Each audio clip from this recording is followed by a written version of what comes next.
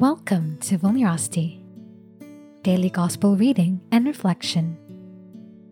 Today is September 7, 2021, Tuesday, and the Gospel reading is from Luke chapter 6, verses 12 to 19.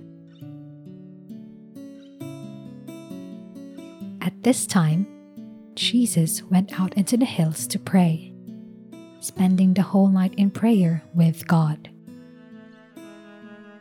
When day came, he called his disciples to him and chose 12 of them, whom he called apostles: Simon, whom he named Peter, and his brother Andrew, James and John, Philip and Bartholomew, Matthew and Thomas, James, son of Alphaeus, and Simon called the Zealot, Judas, son of James, and Judas Iscariot, whom would be the traitor.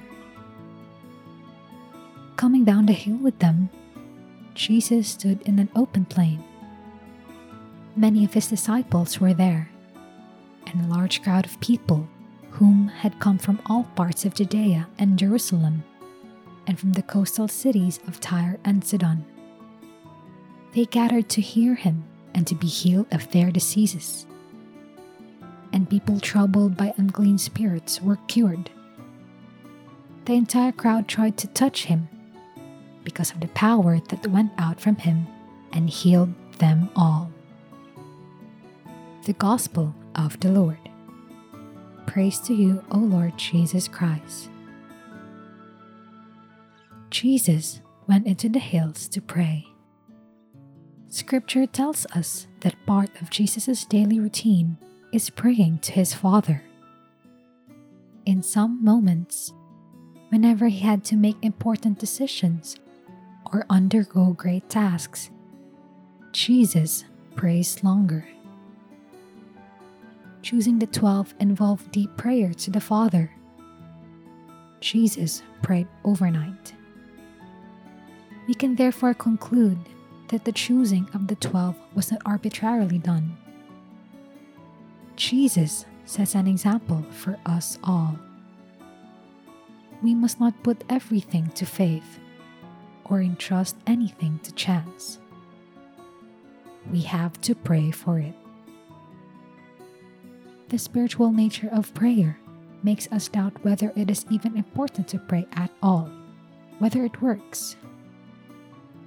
However, Jesus shows us its effectiveness. Prayers are powerful, for there is no better person to help us get through life than God Himself. Let us remind ourselves, pray, it works.